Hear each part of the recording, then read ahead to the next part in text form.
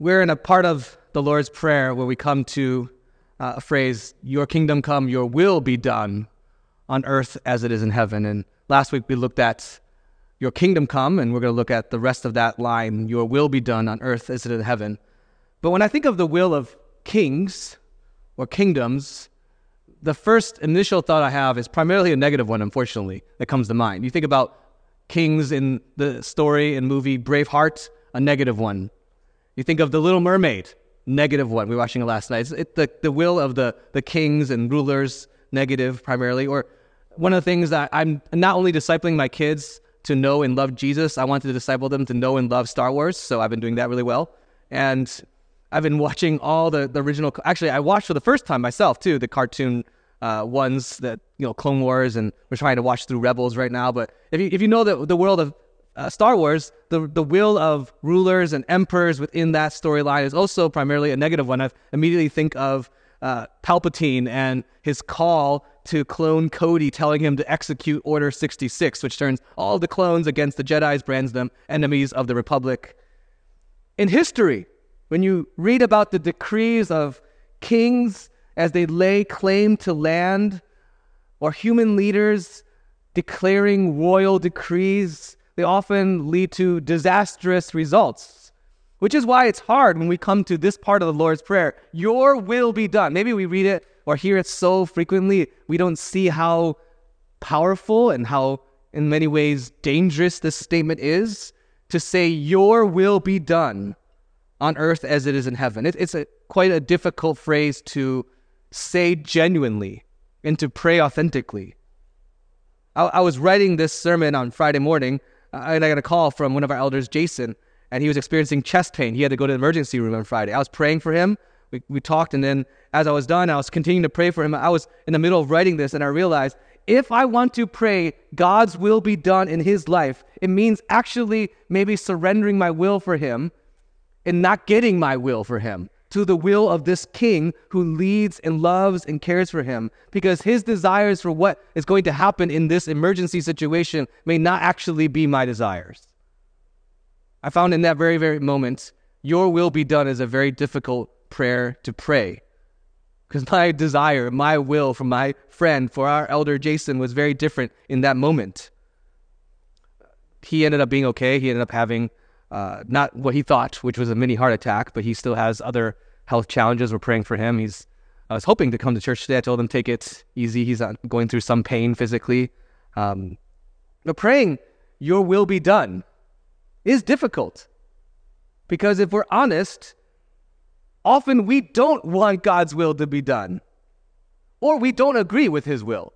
So we resist his will, or we resent his will. We're going through this Lord's Prayer, and if you've noticed, and we've said this a couple times, but hopefully this helps you kind of categorize the structure. And there's structure at a bigger level, there's structure at individual levels, but one higher level structure for the Lord's Prayer is the first half of it is about God. It's to center our hearts, our minds, our being on God. It starts with his name, his kingdom, his will.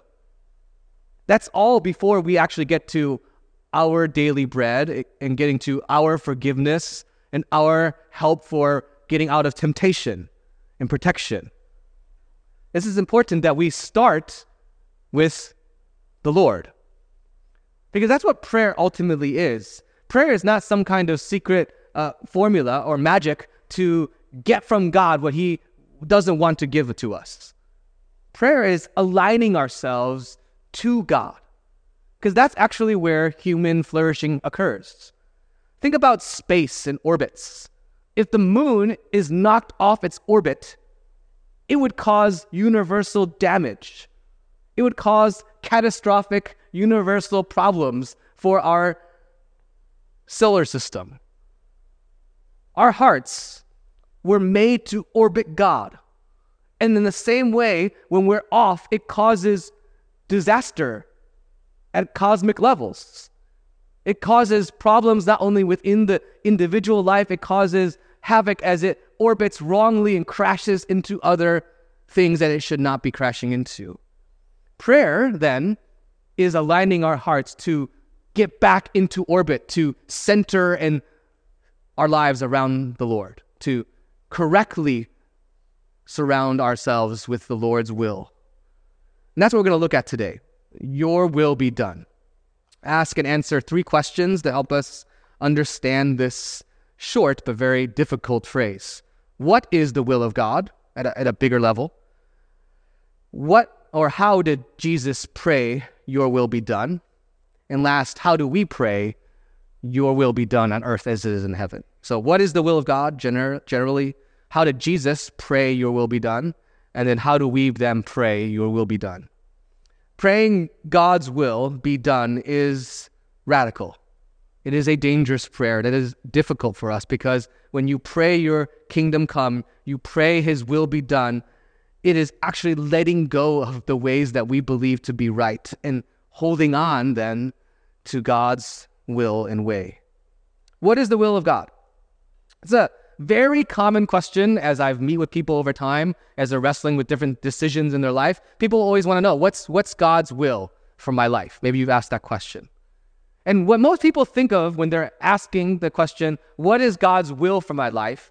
They're trying to understand God's hidden will for their life that he hasn't revealed to you yet. And I think there's this misunderstanding, a wrong understanding that there's a singular path for your life, and if you don't walk in line with that singular will, you kind of miss his blessing.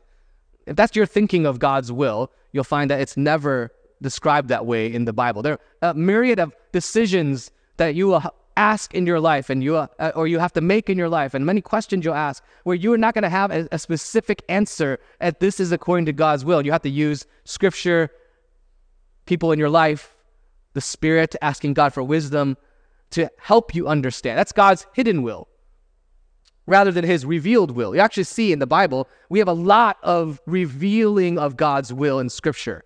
I think where we end up getting wrong is that we want to know God's hidden will more than we spend time getting to know his revealed will to us. We spend more time trying to discover things that he doesn't tell us than actually trying to obey the very things he has told us to do. When you look at Scripture, God's will is not used universally the same way. There's at least 3 bigger ways that the Bible uses God's will. And maybe this will be helpful for us to categorize this and understand how to pray your will be done, because I believe it's one particular way. You think about God's will, first, it's his sovereign will. So you think about Genesis 1 and 2, as we looked at last week, and saw that this is a decree of a king. The creation account is an expression of God's sovereign will. He speaks, he creates, it bends to his will. The only reason anything exists at all is because he speaks and makes. And then anything that is actually maintained and sustained in this world, from the smallest atom to the largest political power at any particular time, is sustained by the will of God. And so you read in Ephesians 1:11, Paul tells us, the purpose of him who works all things according to the counsel of his will. This is God's sovereign will. You see this throughout Scripture. He speaks, he acts, and it happens. Another way to think about God's will, in addition to his sovereign will, refers to his commandments, or the things he calls for his creation to do. It's his revealed will. The 10 Commandments is just one example of what he calls us to do. He calls us to also repent and believe in the gospel. He calls us to confess our sins. These are all revealed commands that God calls us to do. That is another way to think about God's will. There's a third way. It could also just mean his desires, God's disposition. What pleases God? And so you read in 2 Peter 3:9, the Lord is not slow to fulfill his promise, as some count slowness, but is patient toward you, not wishing that any should perish, but that all should reach repentance. That verse there can't refer to God's sovereign will, that none will perish, because that's not the case. It also can't be about commandments there, because that would mean that he states no one should perish, and if anyone perishes, that's sin. That doesn't make any sense. This has to be about God's desire. He doesn't want anyone to perish. That's his disposition towards his creation. That's important to think about God's will, at least in those 3 categories. Scholars break it down even further to make it more complicated, but at least that's 3 ways to think about God's will in Scripture. It's his sovereign will, it's his commands, or it's just God's desires. Now, what does Jesus mean when he says to pray, your will be done on earth as it is in heaven? he adds the phrase, on earth as it is in heaven, and I think that's a clue to understand what he means here when he says your will, God's will.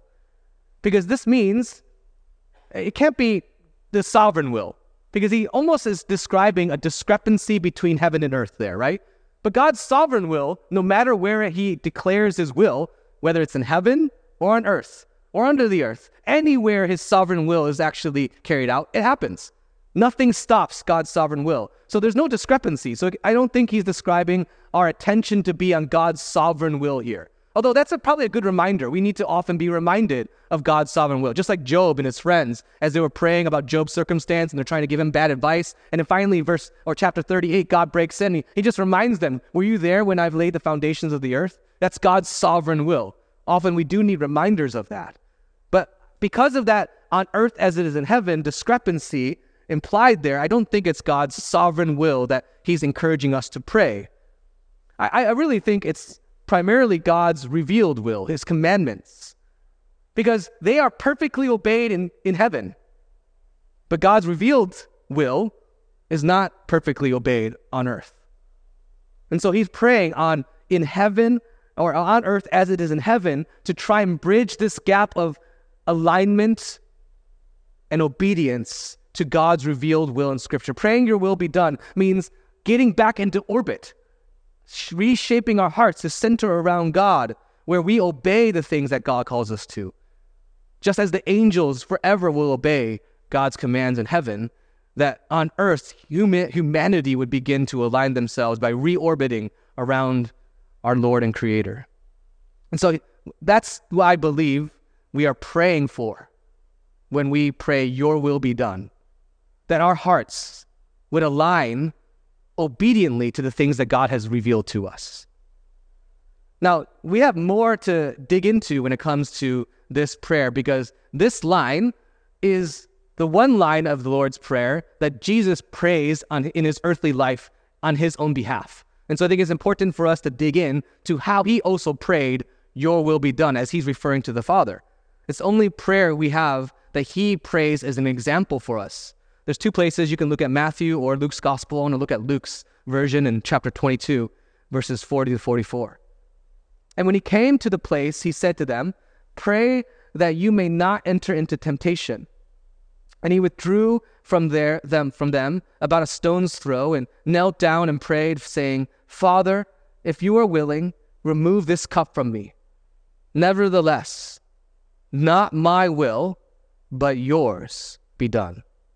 And there appeared to him an angel from heaven strengthening him. And being in agony, he prayed more earnestly, and his sweat became like great drops of blood falling down to the ground. Jesus is not saying here, as he's conversing and praying to the Father, I don't want to obey, or I resent you, or I refuse to submit. But he's saying, all things considered, I'd rather not do it this particular way. What you set before me is overwhelming to me. I'm terrified. But if this is what you want, I'll obey, because I know it is for your glory and for my good.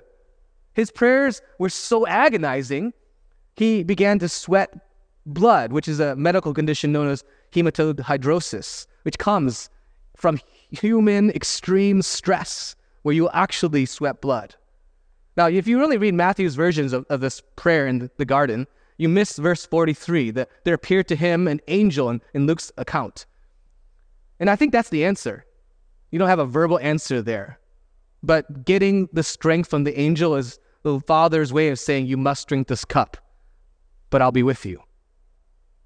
It's also God's promise to us that even though he calls us to carry out his will in our life at certain times where it's against our own desires, that he is always there to strengthen us.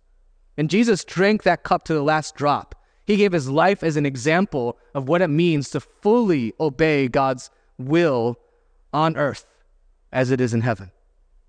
Jesus perfectly obeyed and lived a life according to the will of the Father. He became man. I often say it this way. It's like an author who once said, it's like the shoemaker becoming a shoe. It's that mind-boggling. The Creator would become part of his creation. And he lived a life of no sin. He experienced all of the sin that we had brought into the world, all of the brokenness, all of the hunger, all of that, all of the distance between humanity, all of that. And he humbled himself. He obeyed the will of the Father to the point of death on a cross. Amazing. Jesus is not asking us when he asks us to pray, your will be done on earth as it is in heaven, to pray something he has not already done, especially that he's already done for us. No matter how rebellious you have been according to God's will and running from it or resenting it or disobeying it, it's a reminder to us as we see Jesus praying, your will be done, that he's paid it all. He obeyed where you could not. He went to die where God has now called you to die. He said, I will die in your place because of this sin. Salvation is not just Jesus dying for our sins in our place. It's actually also then remembering and seeing the scandalous grace, all of that perfection, all of that obedience to the will of the Father. He also credits that to us. And so when we pray, your will be done, the only power we have to actually even pray that is the fact that Jesus has done that on our behalf. That's why in 2 Corinthians, Paul tells us, for our sake, he made him to be sin who knew no sin. We get that part. He's our sacrifice. I think most people understand salvation from that perspective, that he dies, he pays our debt, but also that we might become the righteousness of God. That means all of Jesus' obedience, all of his willingness to follow and obey the will of the Father, that's credited to you. So the Father looks at you as if you obey because of Christ. That is what it means to be his son and daughter. That's what it means to be his citizen in his kingdom. Until we see that Jesus obeyed the will of God on our behalf where we failed, there's not going to be strength and power to pray, your will be done, because you will either rebel, you will resist, or you will resent the will of the Father. Without trusting Jesus, you're going to be terrified of the judgment of God, you're going to rebel against the Father, or you're going to resent him because you don't like his will. It's when you begin to see that Jesus prayed one of the most difficult parts of this prayer in his own life, where you're going to be having the strength to pray, your will be done on earth, in my life, in my city, in my church, in our world, as it is in heaven. That's when you freely want to actually follow his will. How do we then pray? So what's the will of the Father? What's the will of God? And we looked at that. In this particular instance, I believe it's his revealed will. It's the things that he calls us to in Scripture to obey and having more orbit alignment in our life and in this world.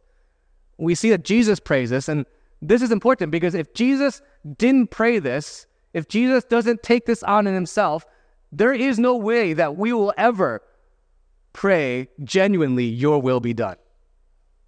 Think about our culture today. It's very easy. If you go to another place in the world and you tell them one of the very common American, slogans, your way, right away. Remember what brand that used that? I think it's Burger King, right? That's a distillation of the larger American narrative, which is you get to determine everything in your life. And as time goes on, what you see is increasing individualism, where if you look at 50 years ago, people still thought of their families and their communities, and they thought communally. But over time, you see this hyper-individualism exponentially get stronger and stronger. And so you see that happening. And so if you become the determination of what's right, and you see this happening when it comes to sexuality, you see this happening in business, you see this everywhere in our culture, where if you are sitting on the throne, no one else can sit on it. Look at what happens in our world, in our life. How else are you going to pray, your will be done? It's very challenging to pray that unless you see Jesus as having prayed that in the most dramatic way on your behalf to the cross. Well, how do we pray this? How do we wrestle through this? First, this may be overly simple, but I think it's needing to be stated. You need to learn his revealed will in his word. The primary way he reveals his will to us is in this book. He has given to us everything we need to live a human life that is full of abundance and flourishing. He has given us everything in this book to experience restoration, living life for eternity experiencing everything we desire. Everything you need as a human to be right with God and right with other people is here. It's in this book. Everything. So I think the challenge is we need to stop fixating on future things that he doesn't spend time revealing to us and prioritize spending more time on understanding and getting into our hearts the revealed will that he's given to us. Scripture is the very breath of the living God. God used human authors, empowers them by the Holy Spirit to communicate to us perfectly his will. Ultimately, we see that the Scriptures are about God saving humanity through Jesus. And then throughout this story, we see examples of commands, wisdom, songs, all of this to tell us what it means to live for his glory and our good. The Bible contains so much about his will. But I think as our time gets increasingly more individualistic, and as our time increasingly is less and less Christian, we aren't saturated in his word anymore. And so we don't know his will anymore. That's why, as we started this series, it's amazing that just in June on Jeopardy, there was the question, the Lord's Prayer says, "Our Father in heaven, blank be your name," and they didn't know. Because increasingly we do not know the Lord, and increasingly then we do not know his will. If you want to pray your will be done, we have to actually know and saturate our hearts with his will. His will tells us we are to love our enemies. He tells us that, and he shows us that because his son loves his enemies. Pray for those who persecute us. He's not asking us just to do that on our own. Jesus said on the cross, "Forgive them, they don't know what they're doing." God's will for us is that we would give thanks to God in all circumstances. God desires for you to ask for wisdom when you don't have it. God's will for you is to confess your sins because he is faithful and just to forgive you and cleanse you and make you righteous. God's will for you is to be generous to the poor. His will for you is to make disciples. His will for you is to enjoy sexuality in the context of a one-man, one-woman marriage. He calls for you. His will is to avoid sexual sin. It literally attaches sexual sin to his will in 1 Thessalonians. I can't say that word, Thessalonians chapter 4, verse 3. "For this is the will of God, your sanctification, that you abstain from sexual immorality." That literally attaches that to his will. Do we know his will? If you want to pray, "Your will be done on earth as it is in heaven," increasingly we need to remind ourselves that we don't actually know God's will as much. Or we need reminders of it because we've chosen to prioritize ours against his. We need the regular reminder of his will. That may be a simple one, that may be like a Sunday school answer, Bible or Jesus. But I think it's a very good reminder for us that we need to understand his will. I think another aspect of praying "your will be done" is understanding, this is where I don't have too much time to unpack this, but I think maybe this is on your minds. You need to ask for wisdom when it's not clear. But you also must be willing to obey when it becomes clear. We're not always told from this scripture how his will applies specifically to every single circumstance in the world. That's where wisdom comes in. That's where counsel, wise counsel from trusted brothers and sisters, that's where the Holy Spirit, that's where his word begins to give us a framework of thinking. We're not always told specifically how to apply his will into a particular circumstance. So I'll give you an example. One thing I constantly need in my life, I know is God's will for me, that I often do resent and I wrestle with and I struggle with, is humility. Could be defined, and look at Jesus' life, it's not only looking to your interest, but the interest of others. That's one way to define humility. I know that's God's will in my life, and I run from that very often. And the place I run from that the most often is in my family. We were trying to plan our October, which is increasingly busier and busier for various reasons of trips and activities and sports and everything coming around. And we were trying to plan an elder retreat. And I was looking at our different weekends where we could do that. And there's one weekend where I know that there was a wedding for Jeanette's cousin, or a second cousin, coming up. And I was just like, I messaged her kind of just without thinking about the wedding and the importance of that to her. I just said, well, what if I just don't go to the wedding? I'm just going to plan our elder retreat that weekend. I was like, oh, we just do that. I didn't have a conversation with her at all. And then she kind of rightly kind of put me in my place and challenged me on that. Like, well, why is there no priority for this? And I got frustrated because now I'm like, my will's not being done. And I'm like, well, I was trying to find a way out of that wedding, right? So I was trying to plan this elder retreat around this wedding. And I have really good reasons why I don't like weddings anymore. So if you want me to do your wedding, don't ask me. I will say no. No, I'll try and be nice. I've said yes to some weddings, but, I don't like weddings anymore. They're very long. They're just so long. Like, I'm going to rant a little bit here, but and whenever I'm asked to do weddings, then I have to drive forever on a Friday in the middle of the day across the Bay Area and do a rehearsal that I don't even need to be there because it's no point for me to be there. And then I have to go and get there really early on Saturday, and then I'm all day. And then then my kids, because I try and bring them, and then they complain because we never stay for dancing, and they get mad at me because I have to go to church the next morning, so I never want to stay that late. And so this wedding thing just ends up being frustrating to me. I'm being a little honest here. If you are my close friend, I think I'm looking at one of my close friends, I want to go to your wedding. But if I, even then, I'm still going to complain about it in my heart a little bit. I just won't complain it to you. I'm thinking all this, and I'm trying to plan my October. I'm giving you an example. And I know God's will is humility. Do not consider only your own interests. Love your wife. And she wants to go to this wedding. It's a cousin. It's important to her. She wants to connect the family. So I rearrange my calendar begrudgingly. So that's what ends up happening. But I realized, see, this is the challenge, right? I sensed even in that my own heart, and I realized I need to prioritize this because the Spirit's pressing into my heart. I'm realizing, this is one place I'm supposed to apply humility in my life. There's nowhere in the Bible that says, Joey, you need to prioritize this wedding in your life. But I know God desires for humility in my life. And as the Spirit presses, as my wife challenges me, as I'm trying to wrestling and submitting this, even my calendar, I then have to realize this is one expression of me obeying His will on earth as it is in heaven because I'm prioritizing things that I don't want to for the good of others, and my wife especially. There are many places in your life where you're trying to apply God's will to a circumstance that isn't entirely clear. That's when you ask for wisdom. That's when you ask for counsel. That's when you begin to sit there and meditate and understand the will of the Lord, because it's not always a one-to-one circumstance.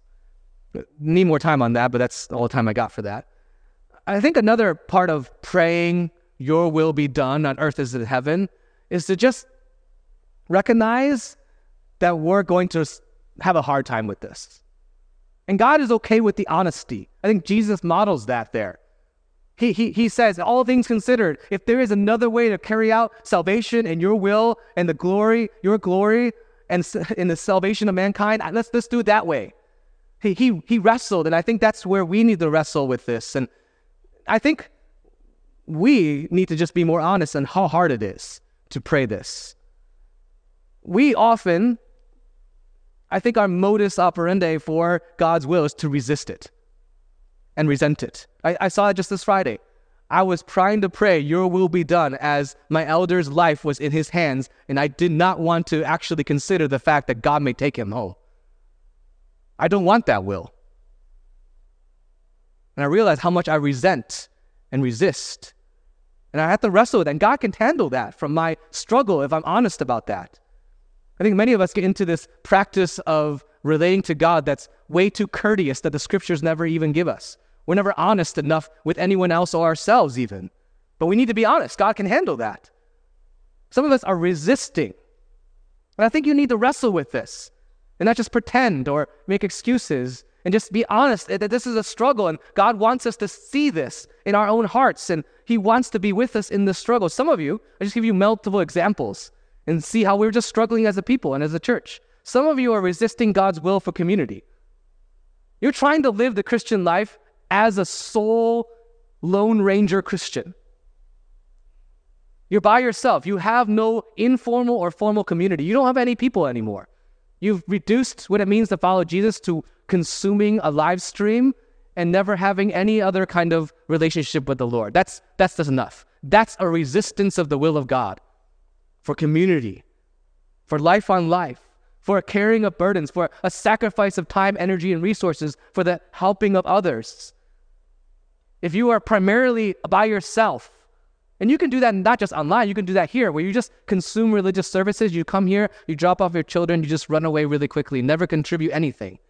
That is a Lone Ranger Christianity where it's just consumption. That is avoiding the will of the Lord if you know his will. It is resisting his will. It's avoiding people, merely attending a service, where that's never described to us as God's will. God's will is for you to bear the burdens of brothers and sisters. God's will is for you to experience people caring for you.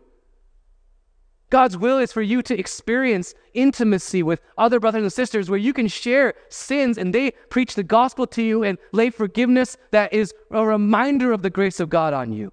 Those are all true of us, and we resist God's will. Maybe this is a big one. You're rebelling against God's will in your sexual indulgence outside of God's plan for sex and marriage between a man and a woman. And there's many ways we do that. We resist the will of God to flee. Many of us who have been Christians a long time, who continue to nurture sexuality that is outside of God's will, we have come up with all kinds of ways to rationalize that in our life. But what we're doing is just merely resisting the will of God to flee from sexual immorality. And then we're out of orbit, and then we begin to wonder why our orbit is causing chaos in our lives. Maybe you're resisting God's will in your marriage, and you're harboring bitterness, not just for a day or two, but years. And you've not legally gotten divorced, but you've lived an irreconciled marriage. That is outside the will of God. Or maybe you have a friend that's hurt you, and you've harbored unforgiveness for a decade. That's outside of the will of God. This is why praying your will be done is a difficult, dangerous prayer. It's a radical prayer because it involves a reorientation of our personal sovereignty to let it go and say, your will is better. And we just need to be honest. Most of the time, we resist it. We still want to sit on the throne. We still declare, my way is the best way. We need to be much more honest about this and stop pretending as if everything is okay and be courteous about our resistance to the will of God. One of the reasons I think there's not a depth of maturity in our Christian life or a depth in the church is because we're not honest about this wrestle with God's will. We're okay and we're satisfied with superficial ways of engaging with God, but we're not actually willing to wrestle with the hard parts of submission to his will. A third way we pray your will be done, it means willing to submit to suffering. In our lives, it is a given, and especially the longer you live, there will be more and more suffering. It's just the way it is. None of us ever, I don't think you will ever pray for pain and suffering, right? No one prays, Father, would you give me unemployment that causes me to question my identity and my worth, that I would be struggling financially for the next 2 years? No one prays that. No one prays when my significant other leave me lonely and frustrated and depressed. No one prays, if it's your will, have my fiance, when I ask her to marry me, say no, slap me in the face, run away with the ring. No one prays that. No one prays as a married couple, if it's your will we have a horrible marriage, so that on our honeymoon, my husband would sleep on the sofa. No one prays that. No parent prays, if it's your will, Father, will my kids grow up to be little monsters? Well, you don't need to pray that. They all become little monsters. But no one prays, would they be kicked out of preschool because of their anger? Would they join a gang by the time they're 7? No one prays that.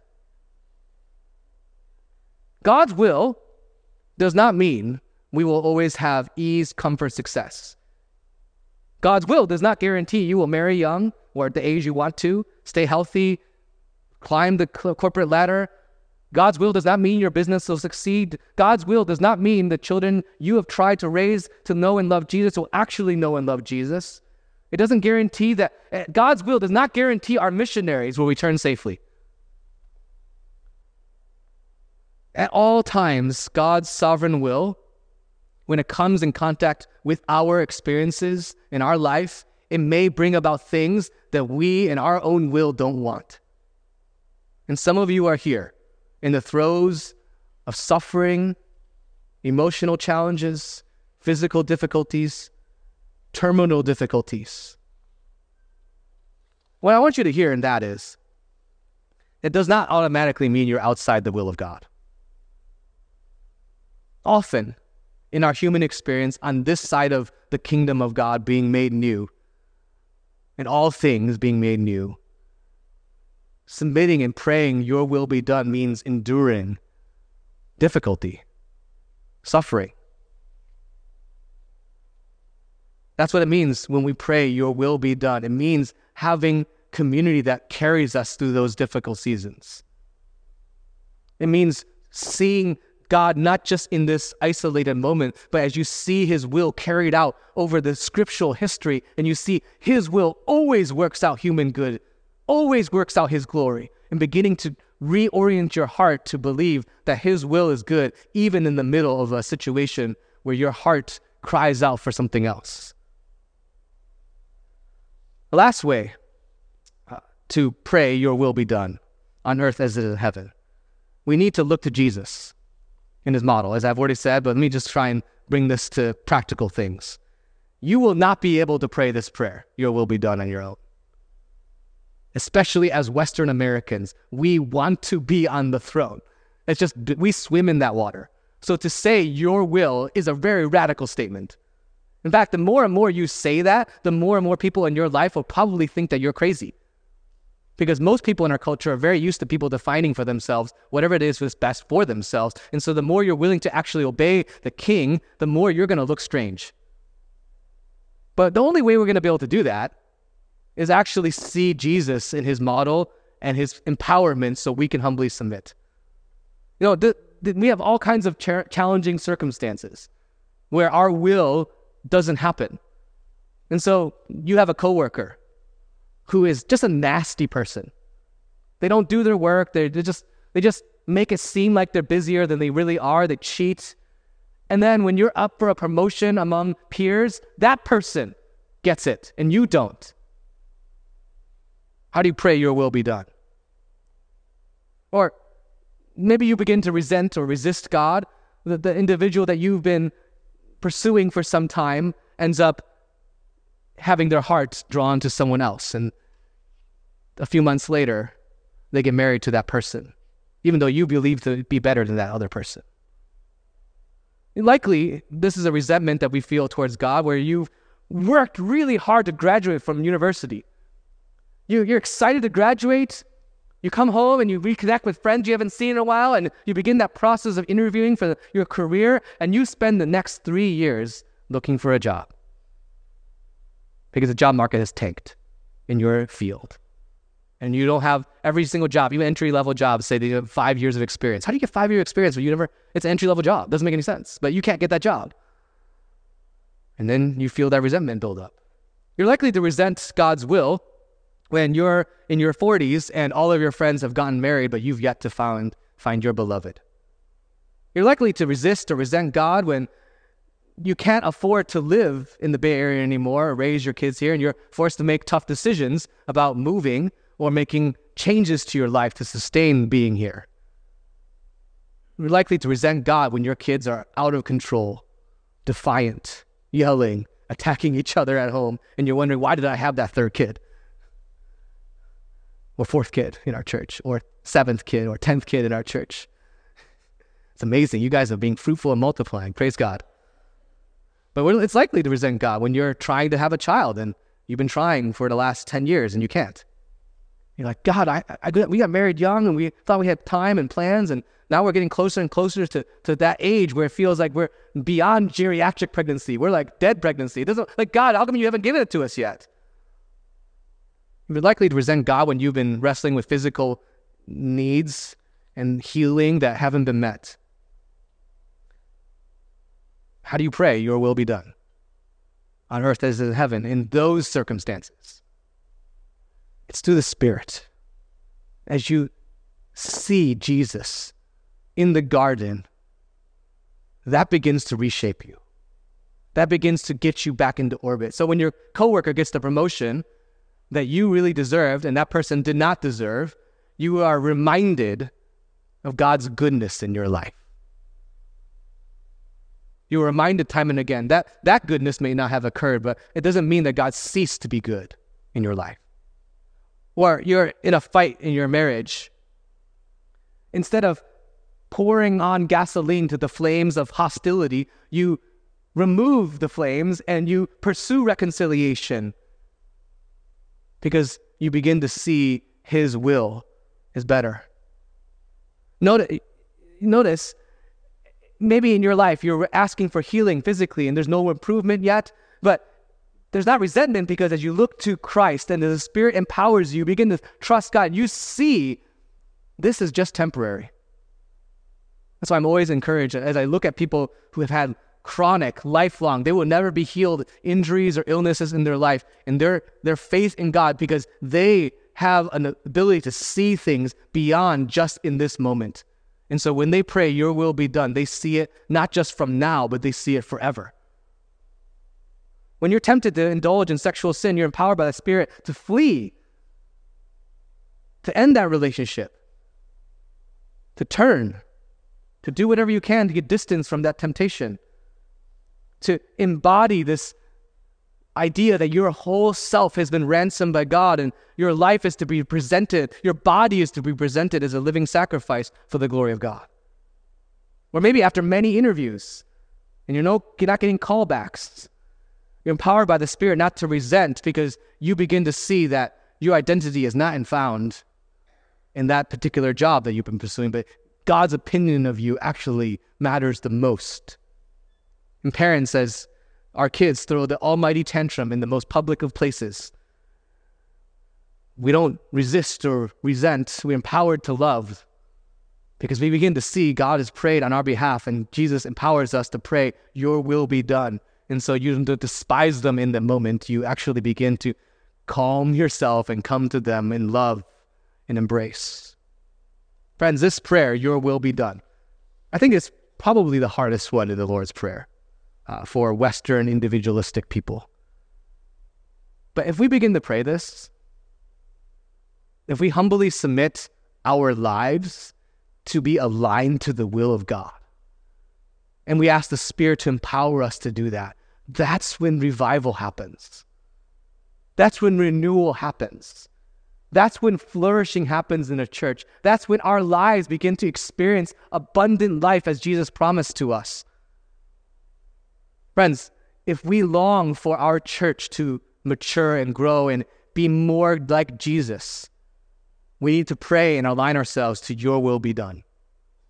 Friends, if we want our city to experience more flourishing, imagine if the Christians in our city all began to live out your will be done.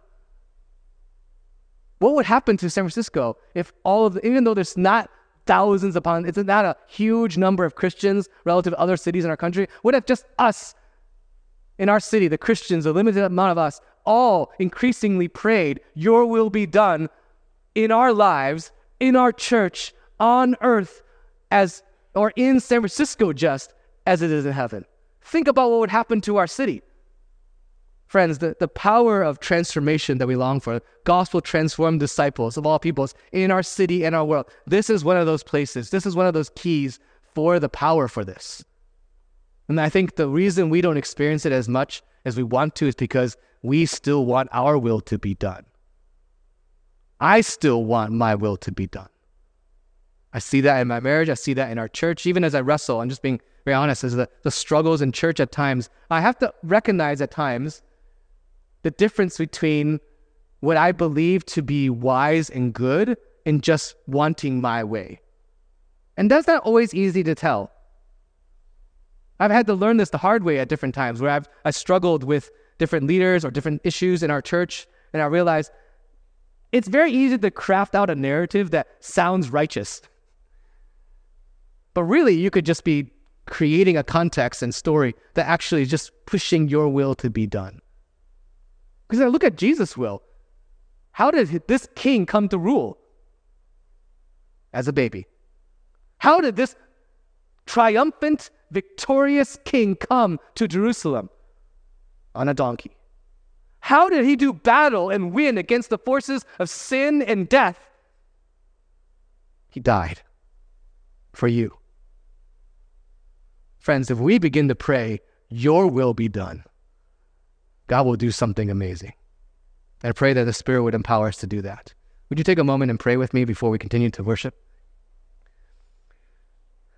Just allow those words in the Holy Spirit to use them in your heart.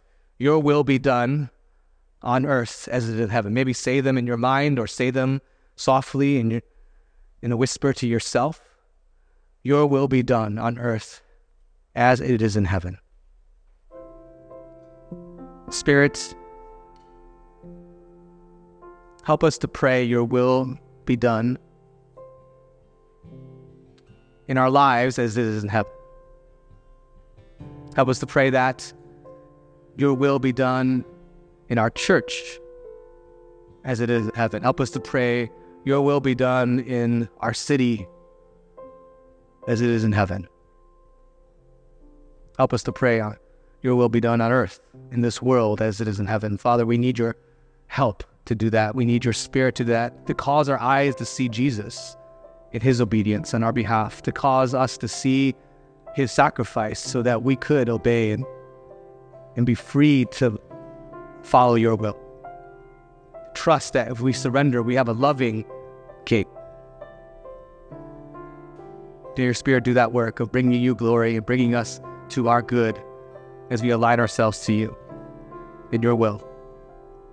Amen.